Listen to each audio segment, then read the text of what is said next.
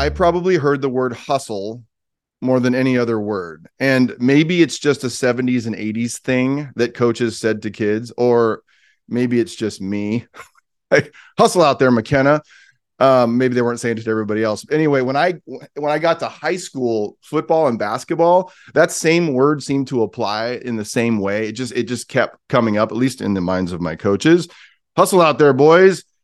And I went to high school in rural Kentucky, so that's just the way it sounded. It was like, hustle out there, boys. Like, get going. And I'll stop narrating everything right now, but there's a lot of things to say behind the scenes. That was just a common thing. And all the way to running wind sprints or suicides, or what my high school basketball coaches in Kentucky called eights, which was 8 times up and down the entire basketball floor in less than 103 seconds. At least that's what I remember. And if one player didn't make it in time, I felt really bad for the heavier and taller guys on the team, because if we didn't run it all, if we didn't finish, we all kept running. We kept going for a couple hours until someone was throwing up. And maybe it was just me, but running lines, sprints, and all those things like that was just a way of life in high school. And it was kind of the most miserable part of the experience. And all the way through my days playing collegiate tennis, I heard coaches telling teams to hustle. Here's what I didn't ever hear. What I did not ever hear was this: slow it down out there. Take it easy out there. Hey, you better slow down. You might just blow a gasket if you keep going at that pace. Like, no one ever said that. It was just not a thing. And the reality in athletics and in life, for that matter, is that hustling is really important, apparently. But it's not the only thing, right? It's not the only thing. And when it's treated like it is, it actually hurts performance like crazy. Like, how do we know when to hustle and when to think more intentionally about important moments when we should slow down the hustle? Here we go. I'm Dr. Rob McKenna, and welcome to the Wild Conversation, where we make the best thinking in psychology, leadership, and organizational science accessible to leaders who are willing to learn and edit for their sake and for the sake of others. And many of you know this, that I've shared this before, that I'm a bit of a documentary junkie. I kind of like documentaries, and especially sports documentaries. And I just binged through a documentary. I think we should have some sort of Netflix contract. I think we should work on this, because I don't know if a lot of people are listening. But anyway, I just binged through a documentary on the Tour de France. And I learned a lot about that bike race that I didn't know. And I'm a mountain biker, not a road biker, but I'm kind of fascinated by biking a little bit.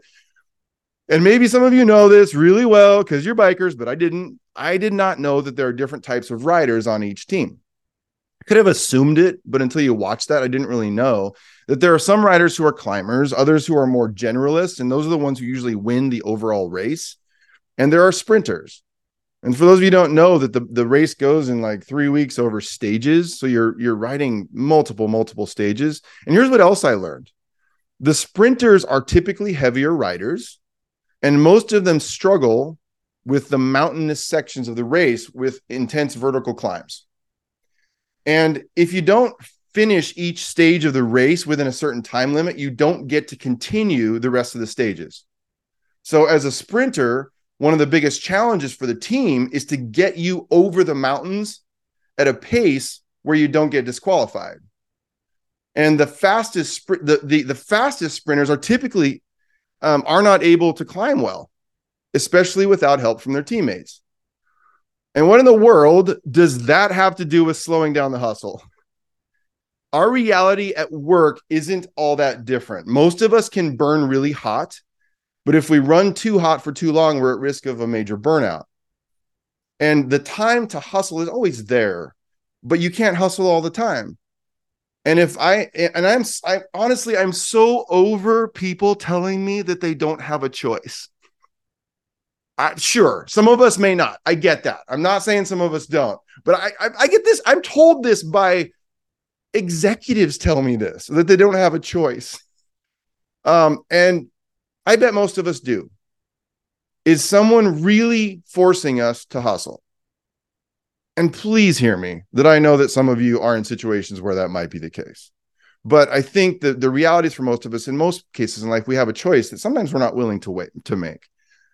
Are we not willing to stop because of all the other things that are attached to hustling for us, so that we perceive are attached? And if you have a manager who pressures you, even though you are already performing, I will admit that can be really tough, but maybe we have more agency than we think.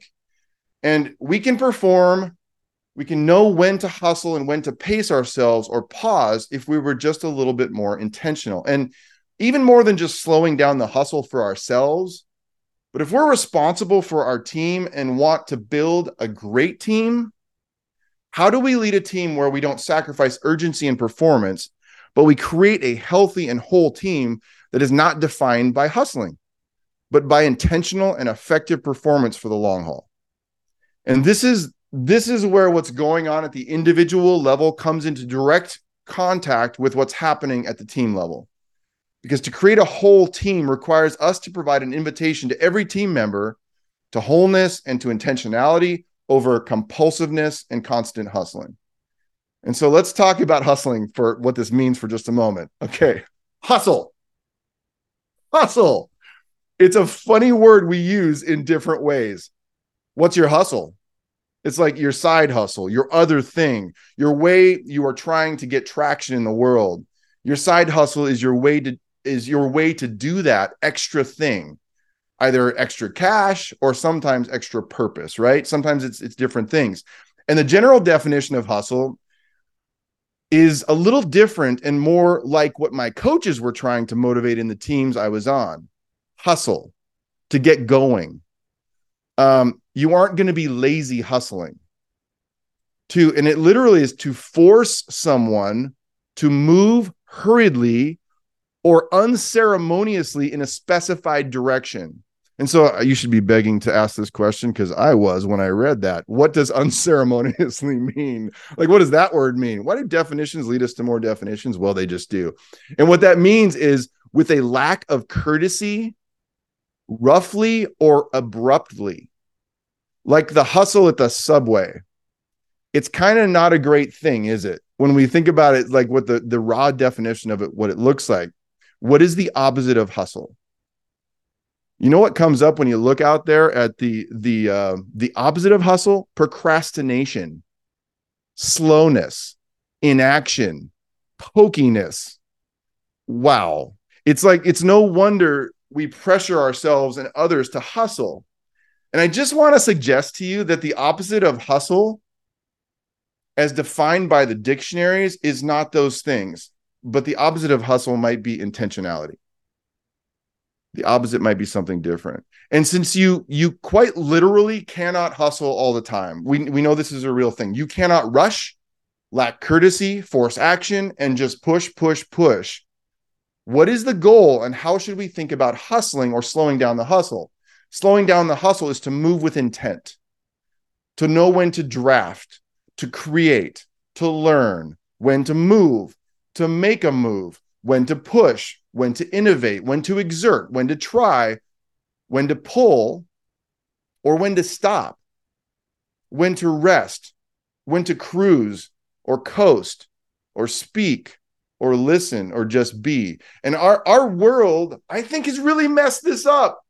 And I feel a little tense about this, y'all. I think our world has kind of messed this up. If at first you don't succeed, how does it go? Try again. I'm sorry. I know there's way more around these quotes, so I apologize to every person I'm about to quote. What a dumb statement. I'm sorry. How about you can do anything you put your mind to? I'm sorry. It's hogwash. It's ridiculous. You can't. Our world is fully saying that to tell us to just keep pushing, keep trying. Effort will always lead to success. You can do anything you want. It's as if it's all about hustle. And the challenge is this, like, we know we can't do everything. We know we can't even be good at everything. It's kind of a ridiculous, like, individualistic way of seeing our world. Richard Branson said, you don't learn to walk by following rules. You learn by doing and falling over. Now there's wisdom in that. I get it. But it's like, I think you learn through more things than just doing and falling over. Mark Cuban, who I kind of typically mostly like, He said, it's not about money and connections. It's the willingness to outwork and outlearn everyone who, when it comes to your business. This is what it's about. Outworking and outlearning everyone when it comes to your business. Maybe I'm not the best motivational speaker, but I'm just sitting here thinking, it kind of makes me tired reading that quote. Like, I got to outlearn and outwork you. That's what success is about. And I'm not talking about getting lazy or not working really hard, but that overexertion and trying may not be the point at all. If overexertion, overlearning, and trying harder is not the recipe for success, it's intentionality and purposeful action that will win in my game every time. And I keep saying this, so I'm not going to say it again, but it's like, I get it. I love hard workers. I work with very hard workers, but I'm calling us into attention. The reality of attention, and so much of what wholeness is about, is giving permission to the tensions we feel so that we can make choices that are effective for us. Even in the Wild team, we actually, in our corporate charter, we have some things that are about this. Like, we have one of the statements that says that it's a value of ours is about clear communication. And one of that says, it says the ability to communicate with team using email, virtually, video calling services, text, and phone calls. This is straight out of our charter, is very important. It's also important that communication is prompt. And this is what it says after that, because that sounds like a pretty, clear statement. It's that communication is prompt. We get back to each other. Unless it's your day off. Then this is what it says. Then we expect you not to communicate. So there are multiple statements about what we value that are just walking straight toward the tensions in all of this. So how do we fight this ridiculous lie that it's all about hustling? And you guessed it. I've said it already. Intentionality, intentional action. This won't surprise you, given that our organization is called Wild Leaders, and that we believe in that story. We love that brand because every one of you has a wild story. I know so many people who tune into this, and I know you, and I know you have a wild story. And anyone who thinks they don't probably won't show up here. But it's like, we all have that wild story, but it also, the acronym means a lot to us because it stands for whole and intentional leader development. And so let's talk about this. Intentional action. When I say that, what do I mean? Knowing when to hustle, when to rest, how to pace yourself and your team. And if you're the leader who's pushing yourself and others all the time, you're really making problems for people and for yourself. And so we must have these moments of rest, and to build a culture of both rest and of push. And every one of our team members wants to make progress. I mean, I think that's a fairly common thing. If you work on an effective team, they want to make progress. But is hustling the formula for outstanding performance and progress for the team as a whole over the long haul? Sometimes maybe, but so much of it comes back to something that is so necessary if we're to perform better, feel better, and serve better. And it's that intentional action. It's about purpose. And I spent the time this last week with a leadership team we work with that I love dearly. You know who you are. And our entire session was focused on one of the tools in the toolkit, the Purposeful Goals Assessment. And it's the third tool in our system. It's a conversation that we were talking about. How do we create priorities and margin? And something that we could all get better at. And so we had this incredible conversation. And I just want to suggest something to us as a way to think about this, and what it would mean is to think about living an intentional and purposeful life and to work that way. And I want to suggest to you this, is that to live and lead an intentional life and to create a team culture that is defined by more than just work harder and faster is to move beyond simply responding to what's going on around us to making decisions that are choices and not simply reactions. Like everything else we do at Wild Leaders, this is part of what is very core to what we're about. And while it's important to maintain our capacity to adapt to different circumstances or situations and to be open to having our plans interrupted, that's not the problem most of us have. Most of us struggle to be intentional far more than we struggle with being responsive, agile, and adaptive. And I would suggest that those of us who struggle with being responsive and agile, we have a different podcast for you. Like, it's that of putting our own agenda aside long enough to respond to the needs of others. And so here's the formula. I'm going to give you a little formula that has worked for so many of the organizations that we work with as we've worked with teams to bring about that intentional kind of action. And here it is. It's a few simple questions. What do you want? Why do you want it? What is your purpose in it? And what will you do next? And this is about digging deeper than that first knee-jerk response. And it's so important because it starts to create margin. It helps us move toward decisive action, provides clarity, and moves us from constant hustling and striving to purposeful action. So I want to start with the first question as we get out and we talk about this. What do you want? What you want is important, but it's so often overlooked, especially those of you who work in nonprofit context. Sometimes it's not okay to describe what you want. In business context, sometimes we're like, yeah, what do you want? For those of us who feel like that question is too selfish to ask, I would suggest to you that it can be equally selfish not to ask it at all. If you're a person who knows exactly what you want and has no problem making it all about you, you could likely do a little work on making sure that your response isn't just based on what you want for yourself, but also based on what others around you need. And for those of you who have never given yourself permission to identify what you want, to communicate it and directly to others, I would suggest that especially as a leader, it is equally selfish not to know.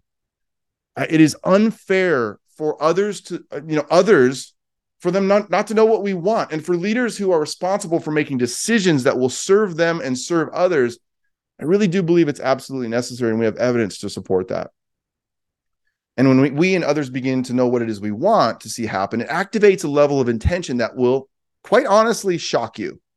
That level of thinking is the first step in moving toward intentional and purposeful action. So I want to do an experiment, and we will check our results next week. So next week's going to be good. But we're going to check. This is the experiment. I want you to think about your day today. Okay, your day today. What is one thing you want today?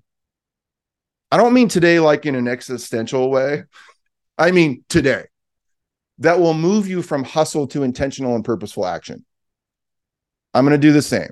What is one thing you want today that will move you from hustle to intentional action? Okay, so think about that for 1 second. What is that thing that you want today? The second question, why do you want it? It's funny, isn't it? Like, we hear TED Talks and finding your why. I've written all kinds of stuff about this, about books, about the importance of purpose, but rarely do they also talk about how countercultural it is to actually get purposeful. To invite our teams to move beyond just hustling is to invite every team member to not only identify what they want, but why they want it, and to begin to get specific. This is so critical. So as we take those roots one step deeper, I want you to ask yourself that question. If you just would take a moment to write that down, you identified something you want today. Now take a risk because I think with purpose, we call it an excavation process. It's a digging process. The second level of digging is, why do you want it? Why do you want that? Is another big piece of that. Now I want to add on another question that's this. It's based on, I want to take, if what we just described and what we want is like the tree, why we want it begins to set some roots in. The next level of rooting is why you. What is your purpose in it? What do you want? Why do you want it? And what is your purpose in it? My purpose in this situation is to, and you fill in the blank. That purpose may be to be present with my wife and kids. Or my purpose in my work may be to be more composed as the team leader in this meeting we have this afternoon, even though we're facing pressure right now. Or my purpose may be to maintain my health and go to the gym this afternoon so I can play catch in the yard with my kids. Or just be active with them in some way. These specific purposes regarding your why drive decision-making and agency at an entirely different level, which leaves me with one more question. One more question I want to put out there for you. What are you going to do next? So this thing you want is happening today. What are you going to do next? What specific action are you going to take that is based on what you want, why you want it, your own purpose, And in many cases, that next action step may be a conversation, or maybe a new choice you'll make, or it may mean doing something specific. Regardless, what you will do next is based on your answer to the other starting questions. So that's a framework. Let's start the experiment. Let's begin to think about this. And so let's just go right now and let's keep the conversation going. Thank you for listening to this wild conversation. To join our live wild conversation on Fridays, visit our website at wildleaders.org/wild conversation. And subscribe to this podcast for regular, whole, and intentional leader development conversations. Have a great day.